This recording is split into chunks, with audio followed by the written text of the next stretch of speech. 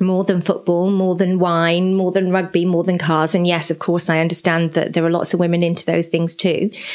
I think beauty is much more important than those things because it's how you represent yourself. It's how you express yourself to the world.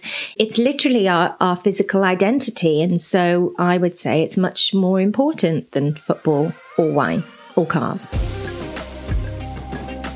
Hi and welcome to Beauty from the Heart. This is a place where I, Rose Gallagher, am going to share conversations with some of the best people I've met through years of working in the beauty industry. This first series is dedicated to people that I think are inspiring positive change and using their voices for the power of good. To kick off the podcast, my very first guest is Sally Hughes, and I'm so pleased because for me, when I'm thinking who inspires positive change, she's the first person that springs to mind, and I'm so delighted to have her today. So Sally co-founded a charity called the Beauty Banks with Jo Jones in early 2018, and their aim with the charity is to supply basic hygiene supplies to people in need in various capacities across the country. Sally is the beauty director at The Guardian. She's the author of 3 books. Pretty Honest is my favourite of the 3 if you want to have a read. She does loads of things. She's often on BBC Women's Hour. She hosts a Soho radio show. There's her amazing In the Bathroom series on YouTube that I'd recommend you to have a look at, especially Caitlin Moran's episode. But really, for me, one of the reasons why I just wanted to have her on is she's definitely one of the kindest people I've met. And she knows the power and influence that she has, especially among the beauty industry. And she always speaks up and uses her voice to impact positive change. So this is Sally talking Beauty Banks. We have made the journey from London to Brighton. We've all got a champagne on the go. Wouldn't expect anything less for a Saturday lunchtime at Sally's. And today we just want to delve into everything to do with Sally's World of Beauty. God, that's daunting, isn't it? I'm ready though. You can ask me anything. Well, the reason I wanted to ask you in particular is I think that you love makeup as much as me. You love skincare, beauty products, everything. But what I love about you is you really put 2 fingers up to anybody that would suggest that you can't be interested in makeup and be interested in other important things. I think there's such a notion that, you know, don't you worry having an opinion on politics if you're talking about lipstick all day. And I just don't agree with that at all. And you're someone I think that does that really well. Well, you know why that is, don't you? You know why you're not supposed to like the 2 things at one and the same time is because beauty is considered to be a female pursuit. And so if you have a great passion and enthusiasm for a very female pursuit, particularly if you have a passion for surface, then you're perceived to have no depth. But actually, there are lots of political commentators who talk about football a lot. There are lots of news journalists or proper political columnists who also write about cars. But they are never accused of being tunnel visioned the way a woman who's into clothes or beauty or cooking or whatever would be. Because classically, female pursuits, you're meant to stay in your lane. You're meant to, you know, not try and lift your pretty little head towards anything else. But it's mad because actually I would say that more than football, more than wine, more than rugby, more than cars. And yes, of course, I understand that there are lots of women into those things too. But those classically stereotypical male pursuits, I think beauty is much more important than those things because it's how you represent yourself. It's how you express yourself to the world. It's often an indicator of how you feel inside. It's often 100%. A booster of how you feel inside. It's literally our physical identity. And so I would say it's much more important than football or wine or cars. I definitely think it's such an indicator of what you're feeling inside. I had a conversation with my sister years ago about a late auntie of ours. She was such a huge part of our lives, and she passed away really suddenly. She was an alcoholic, so she wasn't well as such, but we just really never saw it coming. We both noticed that because she was so groomed all the time, was just immaculate, whatever was going on. And you knew she was in a bad way when her nails went if she came round and her nails weren't done, that was, if you've missed that, given how much all of that means to you, there's something else going on. I think sometimes it can just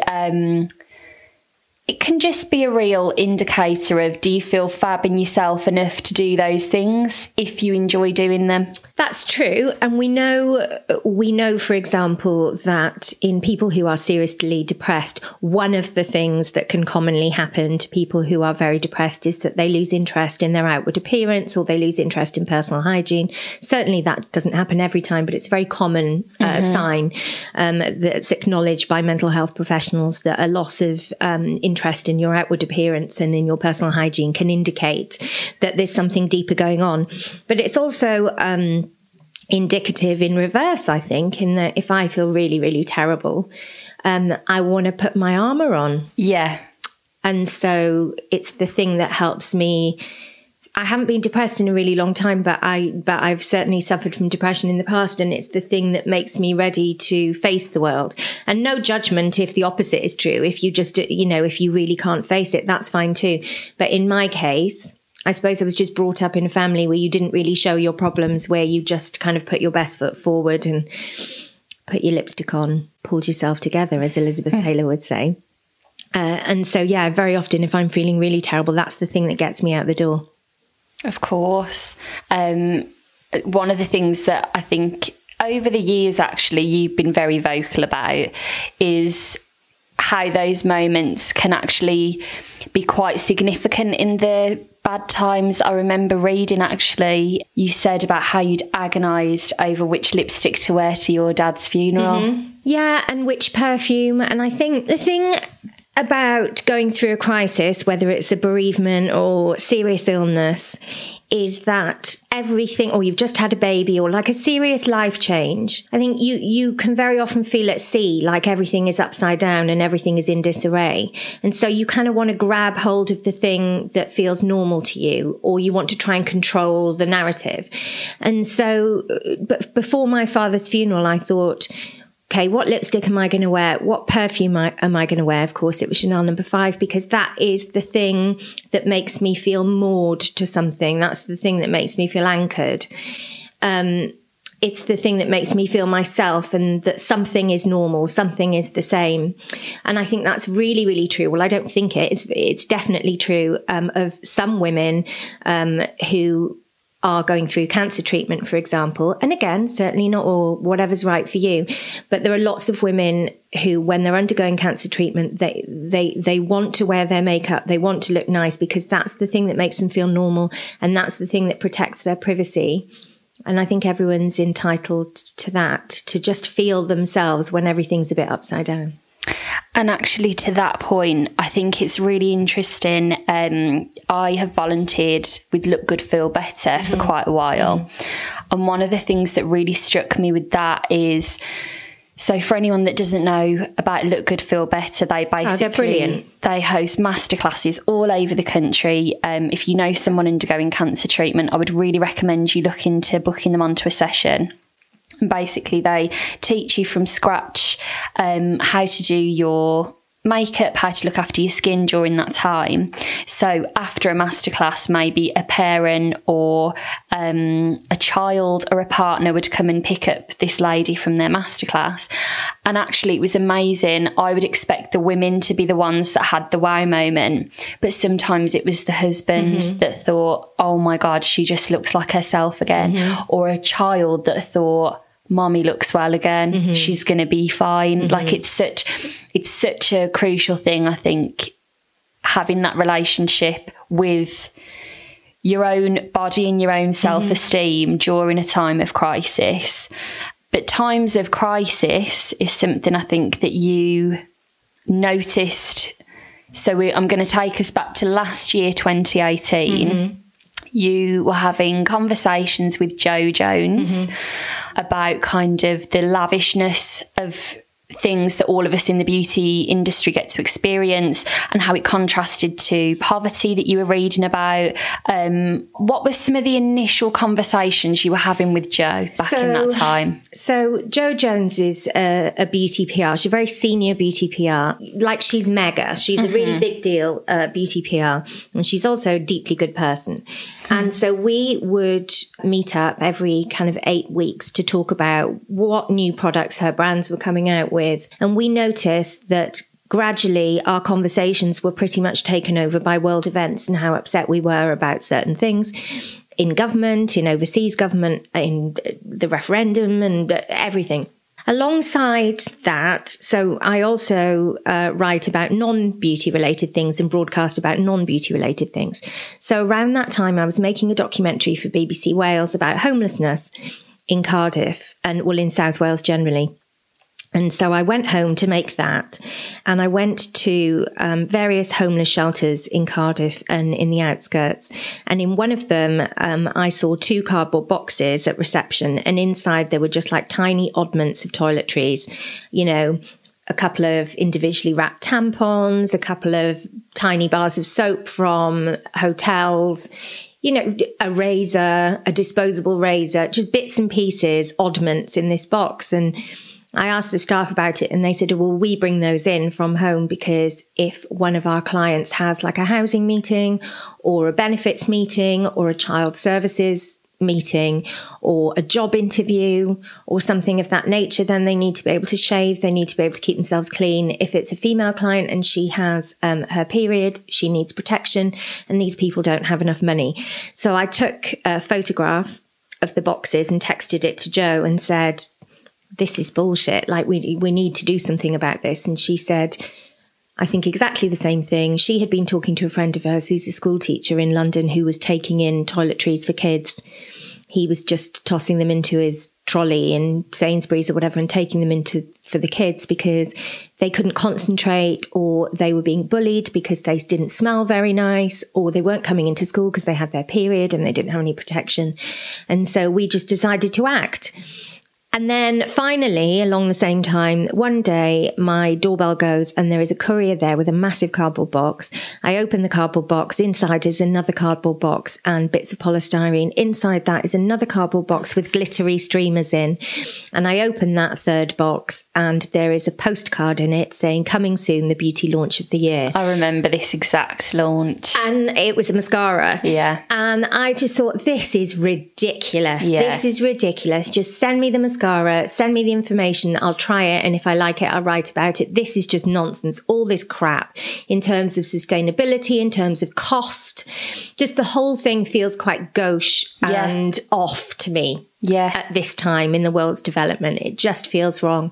And so we thought, we have all these brands who have lots of money and an awful lot of product, and we know people who desperately need the product. So let's put those two things together.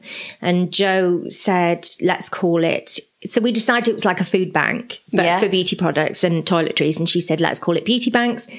So I wrote my column about it 2 days later, and then it went bananas. It went bananas. And what I thought was so wonderful to watch was my kind of experience of just watching this unfold was that I saw you post it up, and kind of I interpreted it as a bit of a call to the industry to say, okay, we know so many big brands with power behind them, with resources, please get involved. But what actually happened was that individuals jumped on it and said, what can I do? And so you had this real merge of brands that wanted to offer support and people that it just resonated with that said, no, I want to get involved with this as well. Yeah. So both things happen, as you say. The industry rallied massively. We were all over the telly and the radio and in magazines within 24 hours. Loads of brands sent things. Lots of brands have continued to support us and been totally, totally amazing. But to be completely brazenly honest with you, the reason I posted it on Instagram is because I thought brands are much more likely to help when they know everyone is looking. And so at this point, right, so Jo was had found a space at TCS to kind of house these donations. And I remember it was just everybody kind of piled in. Because you've been to help us, haven't you? And it's a lot. So Julietta, who owns the Communication Store, which again is a big PR company for fashion, beauty, lifestyle and whatever in London, who Joe was working for and still works for, in fact, Julietta said, okay, take some space. Here's a couple of rooms. You can use our kind of postage. They gave us some courier money, stuff like that. Yeah. They just kind of helped out. But of course, it's massive now. And so that's not really sustainable long term. And I remember you telling me there was one particular friend of yours that would just do the run. He'd drive it to this place or that place. And, one of the things another thing I thought was amazing, I initially thought maybe it would be exclusively for homeless shelters, but there's loads of places that need these resources, isn't there? It doesn't stop there. No, it's definitely not exclusively homeless shelters. So we deal with food banks across the country, those operated by Trussell Trust and others. We deal with women's refuges. We deal with schools. Sadly, we have some schools who receive product from us, who desperately need it. We serve an NHS trust. We serve various church projects who help local people. We have served the Grenfell services. We have served all manner of charities, young people's homeless charities, family centres. Basically, anyone who desperately needs toiletries, we'll try to help. If someone wanted to contribute, what's the easiest way for you? Is it still the donation? Is it the e-show method? Is it, I would also love to ask you, the Superdrug Dropbox stations? So there are many ways you can help, and you can find our website, and there's a frequently asked questions section on there, which I wrote myself, so I know it's all accurate. This is all laid out very clearly and expansively on there, but in brief, the ways you can help us. So firstly, eShow, which is easho.co.uk, is an online retailer where you can buy toiletries in bulk. And as you said, they will send them directly to us. But the joy of doing it through eShow, for those of you who are concerned with sustainability issues, which we definitely are, we always try and keep that at the forefront of our minds.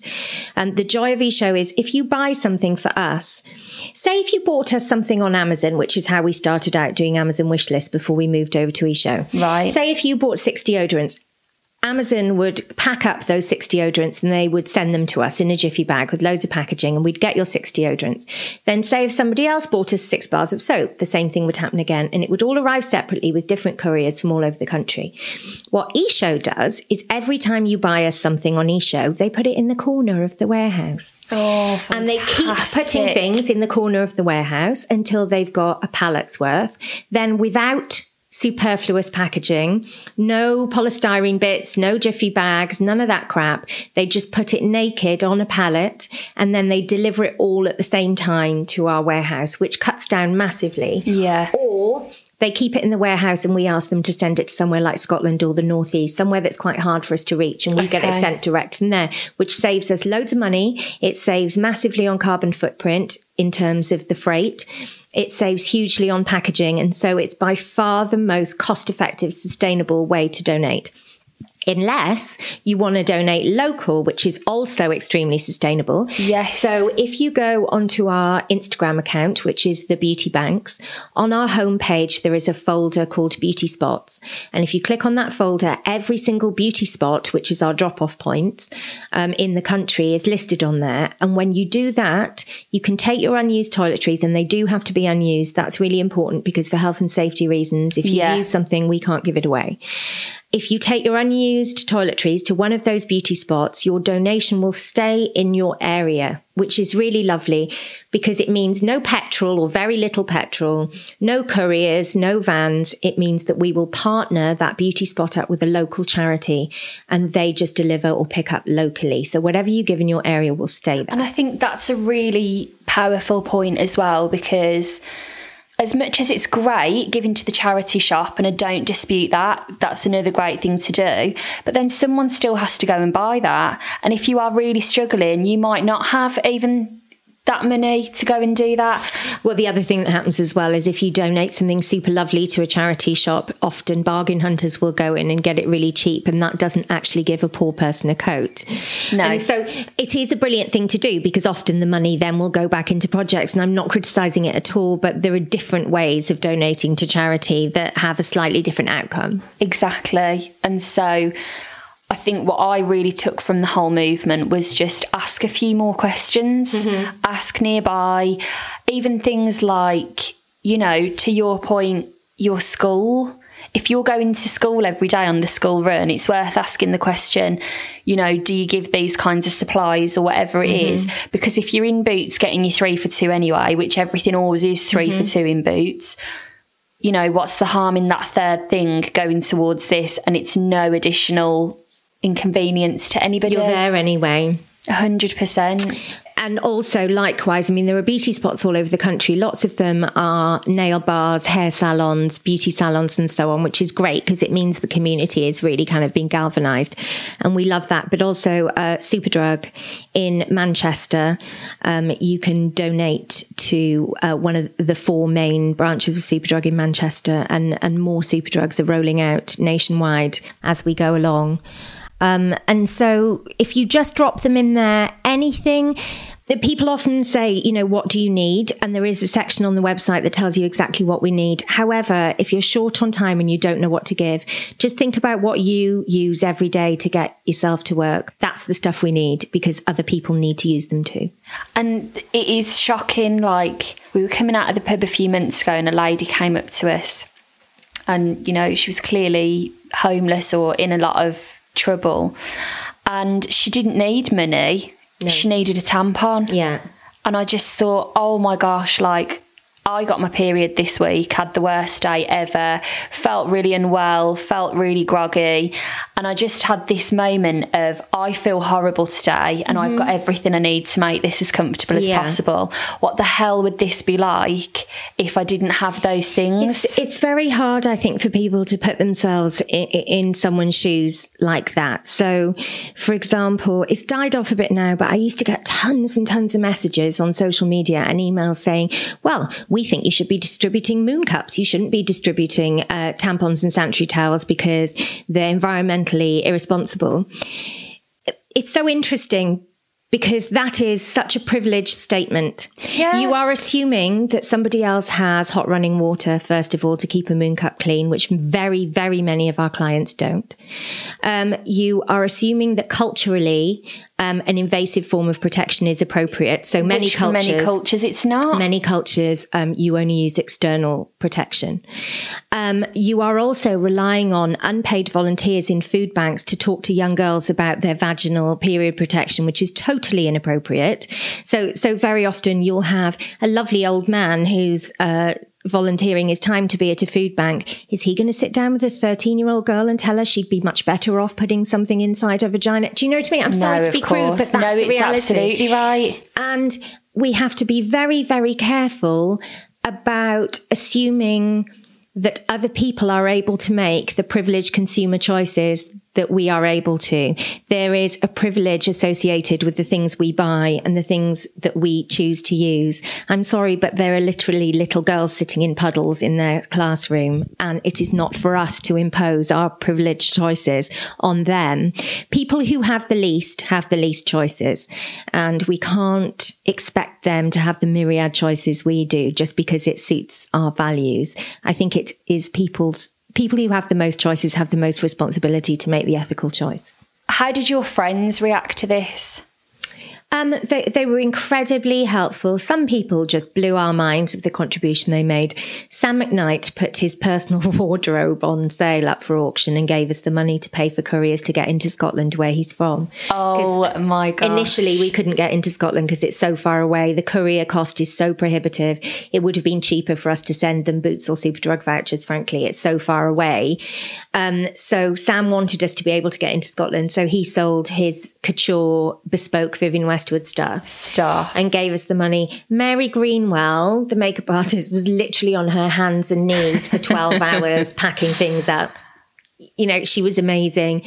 Brands so many brands have helped us. I hate to call out individual brands, but some of them are just ridiculously beyond the call of duty. Babyliss, for example. Babyliss have done so much for us. It's beyond a joke. Burt's Bees is another one who's just donated thousands and thousands and thousands of units to us. I remember this at the time. Percy and Reed, very, very good. You know, some Yes To, you know that brand Yes To, they've been amazing. Some brands have really kind of shone for us, have really been amazing. Estee Lauder Company's got Joe and I to give a speech on International Women's Day, and they donated a £15 voucher for every single member of staff who attended, and hundreds of people attended. And, you know, some companies have really, really gone all out. And obviously there's Superdrug who've worked so closely with us. So it's been, you know, charity is not a selfless act in that it really makes you feel good. Like Joe and I were in despair about all sorts of things. And suddenly we were like, actually, there are really decent people in our industry. We get bag after bag after bag of products every single day. And this is in juxtaposition with this poverty crisis. How's that relationship going to be sustained or change? Obviously, we're trying to encourage brands to give us everything that they don't need. And so whenever packaging changes, we want it. So often beauty companies will consider something out of date if it's going to be out of date within the next 18 months. Well, people are in crisis now, so we'll take it now. Of course.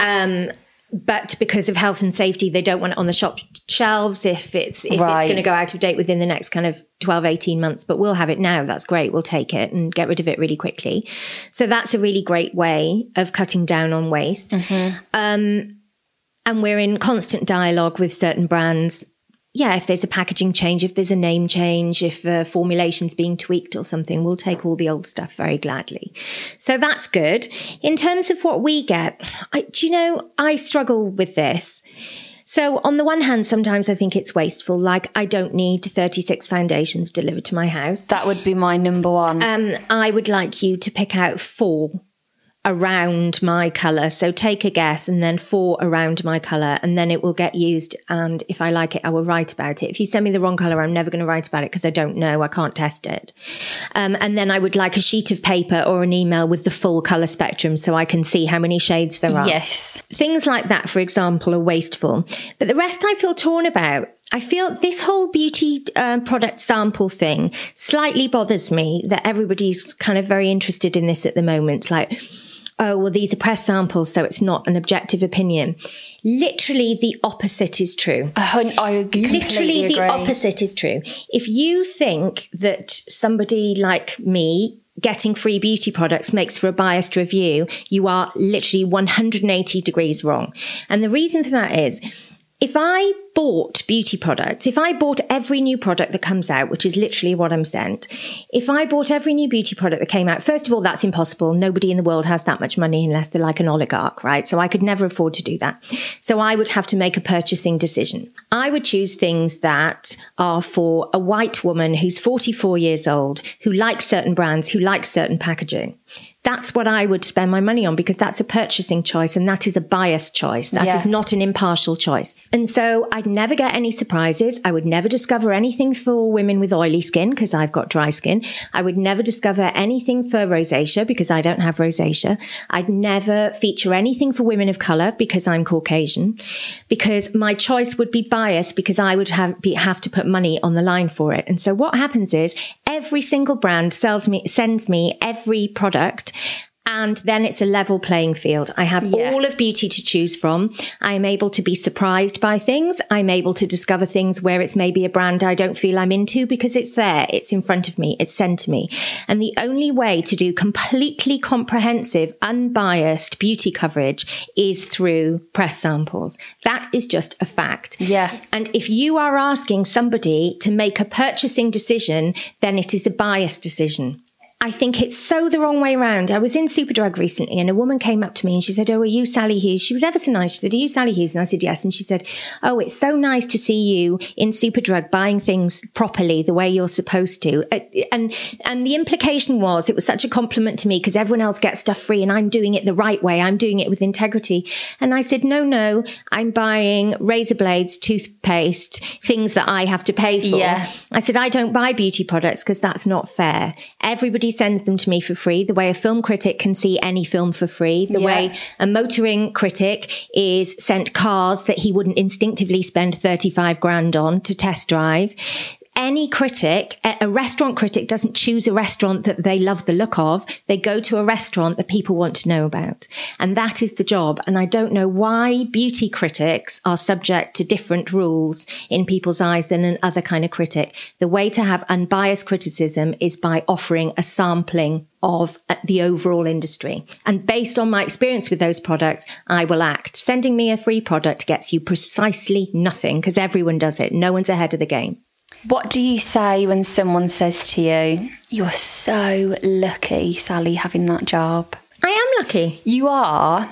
But does it not annoy you a bit?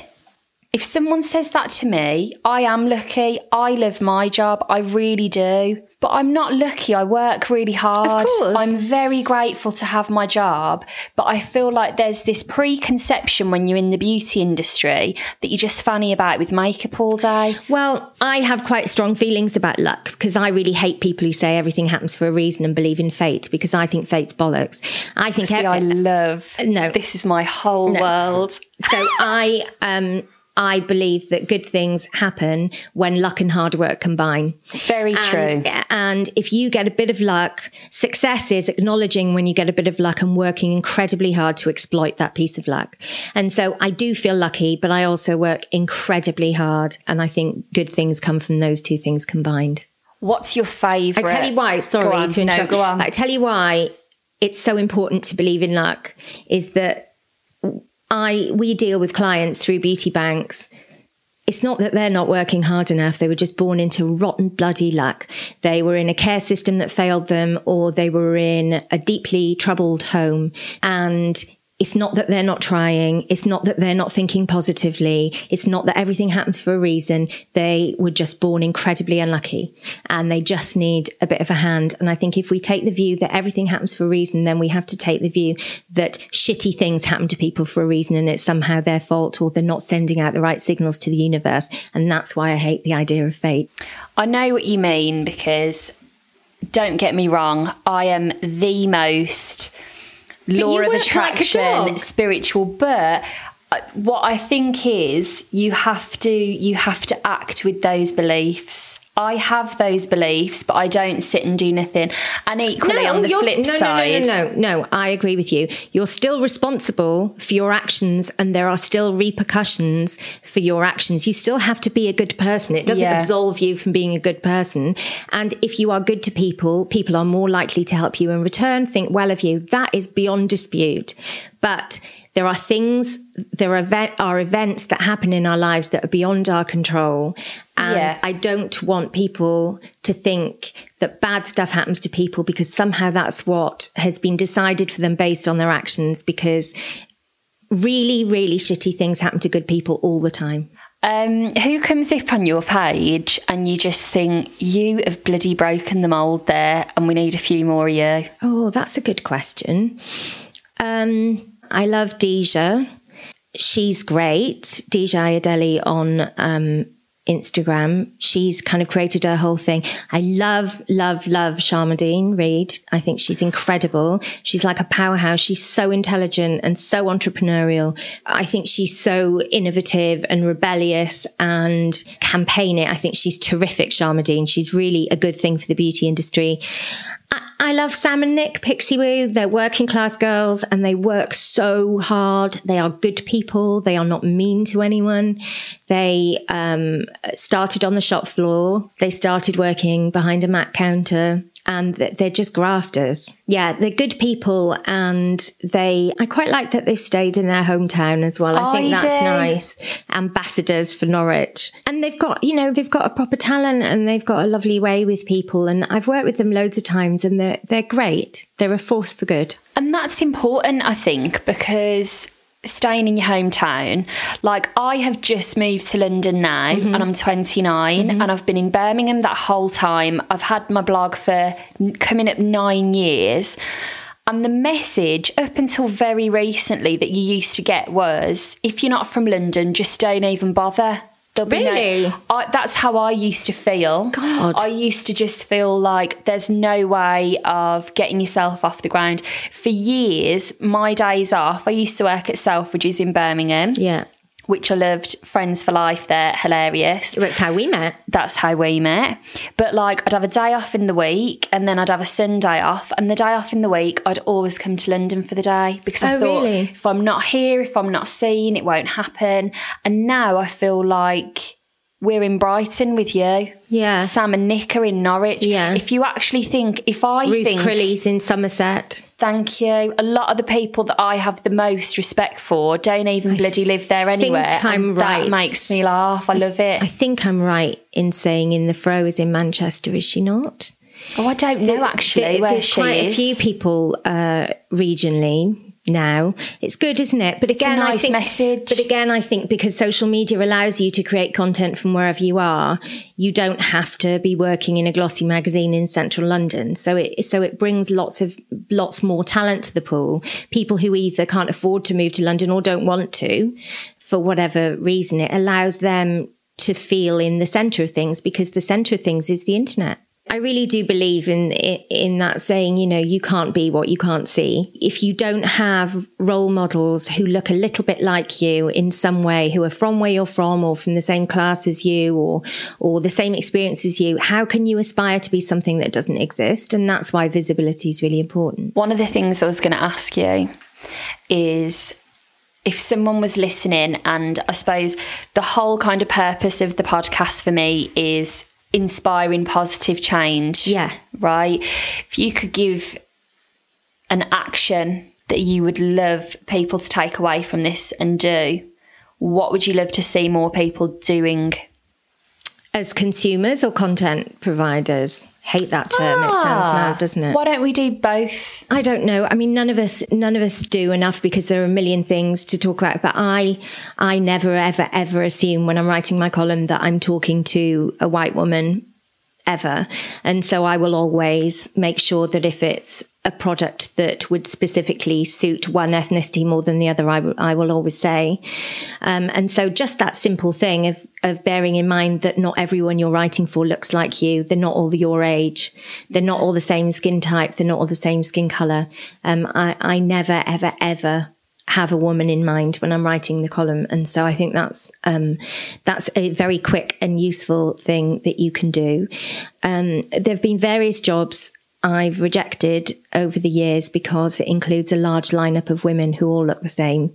And so I've said, actually, I can't do that because I don't want to be complicit in that campaign. But also you have to explain why. You have to explain why you're not doing it.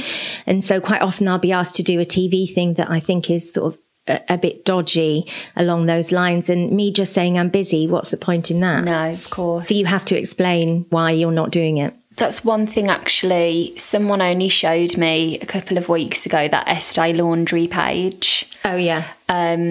It's basically like a call-out culture for the beauty industry. One thing that doesn't sit well with me about it is just put your name to it. If you've got an issue, write in and say, my name is Rose and I have an issue with this.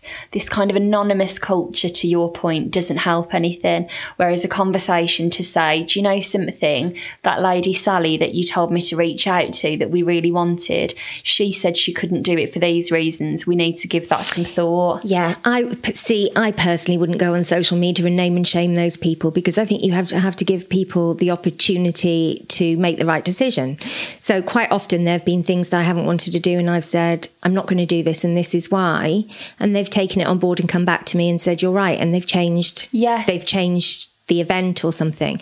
And so you have to give people the opportunity to have a learning moment. I think I've certainly had millions myself along the way. There are things I would have done differently in the past because you're constantly reassessing the situation, thinking how can I do more, how can I do better. So I wouldn't call out personally. I'm not really into that kind of thing because I think most people want to do the right thing, but they're institutionally ignorant of things, and if you point out things to them, then they'll rejig accordingly. And I'd rather bring out change than get a pile on going.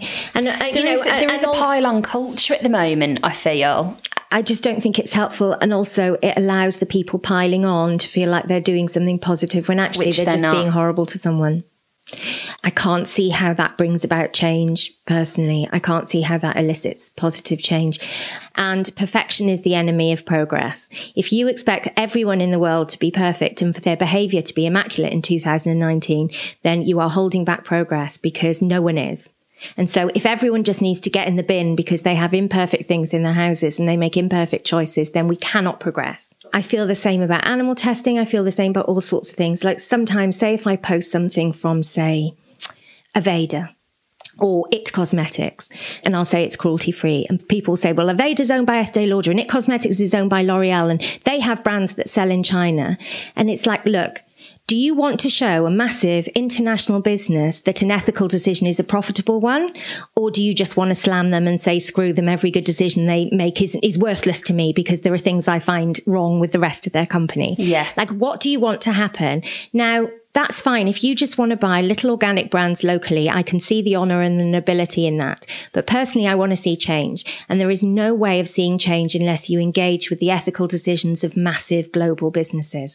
They are here. They rule the world. And if they make good decisions and you just slag them off regardless and boycott them regardless, you are stopping change from progressing. I've never thought of that as an answer, but that's such a good one that I will use. Me not, but I mean, I don't go to Starbucks because I don't love their coffee, to be perfectly honest. However, if Starbucks make a fair trade and ethical coffee and you say, it's so fake, it's so token. Okay, well, that's fine. You're just letting Starbucks know that there's no point making a good decision and just to carry on making bad decisions. And Starbucks is not going to close because you said on the internet you're not going to buy their ethical coffee. Starbucks is going to make more and more ethical decisions if you support with your purchasing decisions their ethical decisions. So I suppose that would kind of answer what can a consumer do.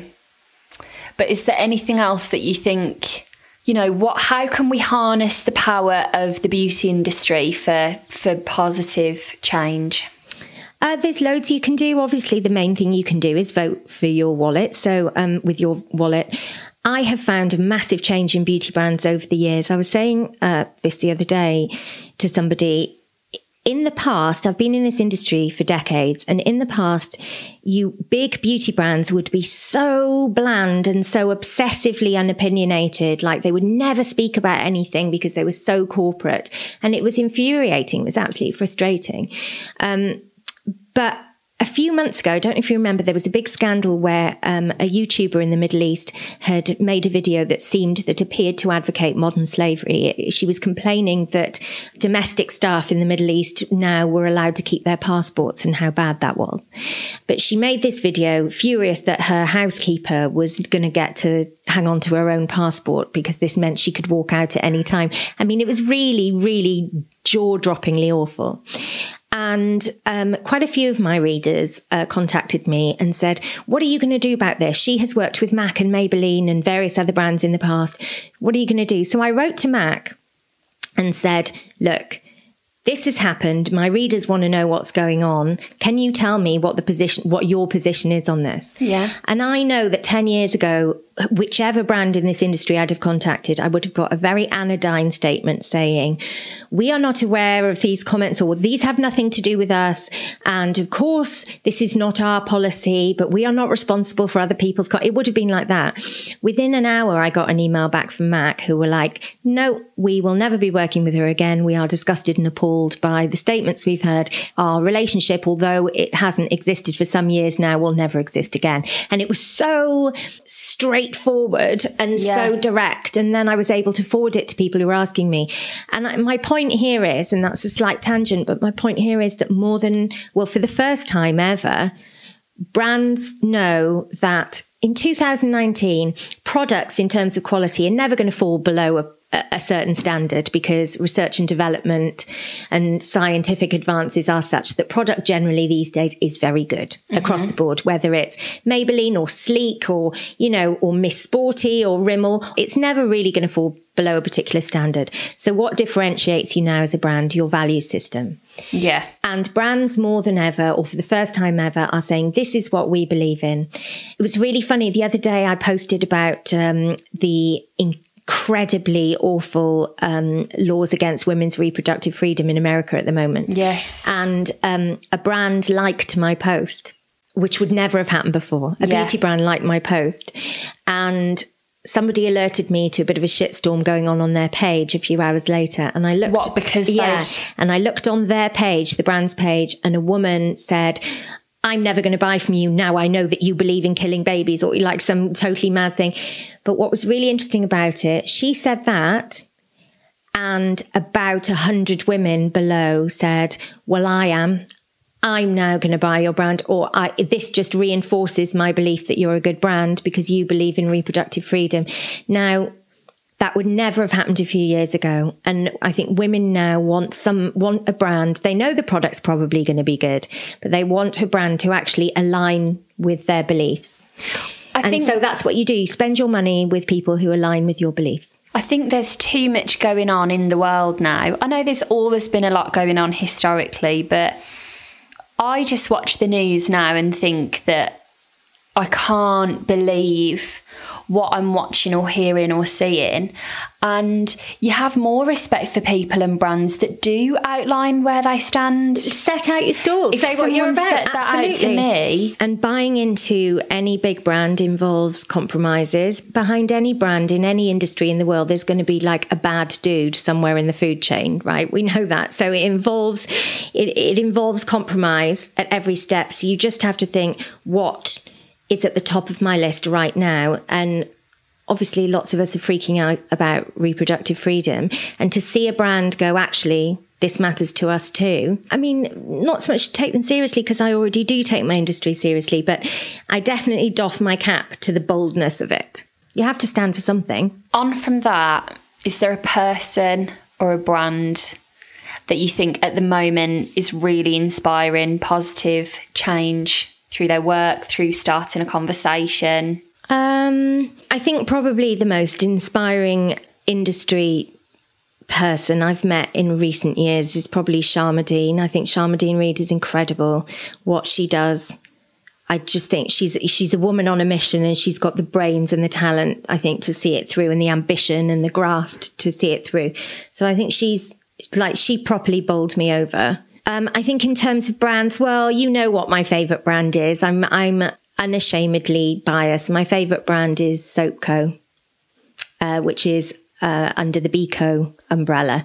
So Beko and Soapco, same organisation. They are a social enterprise, and around 85% of their workforce are severely visually impaired. Many of them are completely blind, and they are paid fairly, and they are taught skills, and they are trained and readied for the workforce outside of Beko. And if that's never going to happen, if they have too many difficulties, they are retained at Beko and offered employment there.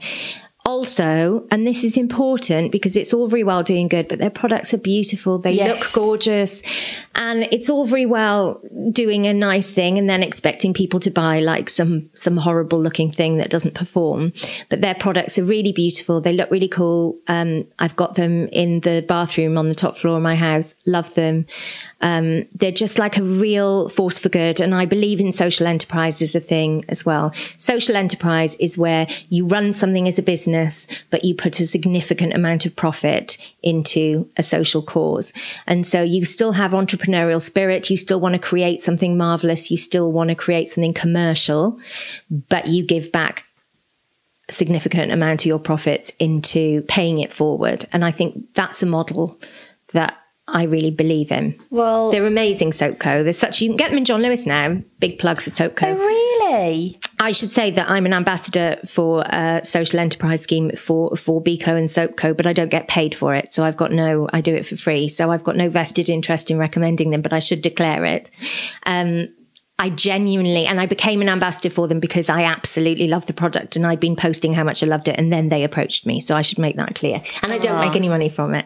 But it is just such a magic. You love them, don't you? You've been to see them. We actually went there on Wednesday. Okay. I just think they've taken a minute to think, all right, if we made a few tweaks here, we could make this workforce accessible to so many more people. And I just wonder what the world would be like if more people thought like that. They're brilliant. They're making proper change. To just kind of touch on you, I hadn't considered this point, but I'm so glad it's come to me. So one of the things I always tell you is I met one of my very best friends through you. I think there's something really different about your whole community that is a community. You don't just, rock up, read your column and close the Guardian for the day. There is a real united gang of women that loves having a chat with you. So this time last year, when I'd first moved to London, I love Waterstones. I love going to a Waterstones event. I used to go to them in Birmingham all the time after work. So I thought, right, I'll rock up to Waterstones. And you had an event not long after I'd come with Lauren Laverne. Oh, the one on Tottenham Court Road. Yeah, brilliant. So I thought, right, park up here, couple of glasses of wine, sat down next to this girl, Caroline. She ended up being hysterical. She's from the same part of Kerry as my mum. We were having all the chats. She lives down the road from you. That's something I think that is so unique about what you bring to the beauty industry. Well, it's funny because you could be interviewing literally anybody in the industry and they would say that they've got the best readers and followers. Okay, so obviously everyone is massively biased. I would agree that yours are the best. I think mine are lovely. They're a different kettle of fish. They will have a drink with you. Lovely. They will get to know you. They'll have a chat. But also they're really engaged with charity. They're definitely more engaged with charity than most. Definitely. Brands have told me that they can't believe how engaged my readers are with social causes. The very jumper I am wearing. Yeah, you're wearing my jumper. That I wore specially. So Rose is wearing my Lipstick, Literature and Liberalism sweatshirt that I designed for Lisa Macario after my friend Carey died to raise money for Sarcoma UK. So loads of my readers bought those sweatshirts. But now there's a bag. Out. There's a bag as well. You can have that. Yeah, she makes a bag due to popular demand, which wasn't my idea, but even this jumper I remember flew out, and then I happened to wear it the other night in an IGTV video, and someone put, "Oh, it's that jumper, I've got that jumper." Yeah, I see people in the street wearing them quite often, and I love it. Obviously, it makes me so happy because of the massive donation they've made to Sarcoma UK. But my readers are really, really socially conscious, and they are known for that as well. That's not just me speaking. They are known for that in the industry, for being really plugged into social causes and politics and charity and so on. They're great. I think they're the best. So if I get recognised in the street, I was talking to my friend Lauren about this recently, and we were laughing because when I get stopped in the street, which obviously tons of people on Instagram do all the time, the women who stop me and say, "Oh, hi, is it Sally? I really like your column," or "I follow you on Instagram," whatever. They're always marching to do something. They never stop and meander. They've got like a coffee and a work bag, or they're carrying a folder. They've always got somewhere they're going to be, and they're always like somebody you'd be mates with. I never get sort of awful people. Obviously, I get trolls the way everybody else does, and I've read some truly horrible stuff about myself online. But in terms of the women who read me, they're always brilliant in my experience. Like when they come to events at Selfridges or whatever, I'm always really pleased to see them. There was a time, so when I used to work at Selfridges in the beauty personal shopper capacity, what I used to say to people coming in was, look, bring your makeup bag, because I think all of us are guilty of having a load of stuff, lots of which is probably used once or twice, or maybe you're not sure how to best use it or whatever it is. And I used to say, bring your bag, because I'm not sending you home with something you've already got at home. Like, let's use what's in there. And the amount of times they'd open up the bag. What was that Chanel eyeshadow you used to love? Mirage or something? Mirage, the cream shadow. Still love it. that would come out. There'd be a Suit Q cream foundation coming out. There'd be like a few telltale things, and I'd just go, Sally Hughes, and they'd go, yes, that's how I found you. And it would just be, right, okay, we're instantly best friends then. Yeah. They're just hilarious. They're a different breed of woman. Yeah, they're nice. I've recently opened back up my Facebook group, which I closed a few years ago. I just opened it back up a few weeks ago. It was a bit of a weird one. I went on there to find something from an old post for something I was writing. And I just noticed there were still thousands of people there, and I didn't know they were still there. So I said, I can't. So they weren't talking because I'd closed it. Okay. But they hadn't unjoined. They were all still there. So I just posted, because I can still post because it's my group. I just posted, I can't believe there's still thousands of you here. Anyway, loads of people responded to that post because they could answer a post but not post themselves. Okay. And loads of them said, oh, I really miss it here or whatever. And I thought, oh, I'll just see how it goes. So I just clicked the button. To open it again. And it's really busy. Oh, well, everybody just took up where they left off. Well, I'll be taking it where I left off with Liz from the train. Yeah, it's called Sally Hughes Get the Look on Facebook. You have to apply to join, but only to stop spammers and stuff. We'll let you in. Okay, well, I think this is a nice time for us to have yet another top up within these glasses. I've got to make videos later. I'll be legless. Well, they'll be good to watch. We'll all enjoy tuning into those. Yeah, if you find me particularly slurry and repetitive in videos this week, it'll be because of this. You'll know what day it was. Thank you so much for joining us. Thanks for having me. It's been my absolute pleasure. Anything for you, Rose Gallagher. Oh, thank you. Thank you so much for listening today, and if you enjoyed the show, I would love to see you again next week, because I'm going to be joined by Dominic Skinner. He's going to tell us all about the MAC Viva Glam movement. He's going to go into loads of detail about what they've achieved, because they've actually raised $500 million for HIV and AIDS charities since they launched it 25 years ago. So it's a really incredible story. If you enjoyed the show today, please subscribe and leave a review. It would really mean the world to me. You can also tweet me at Rose Gallagher XX, message me on Instagram at Mixed Gems Beauty, and find out more about everything you've heard today in the show notes. Thank you so much, and I'll speak to you next time.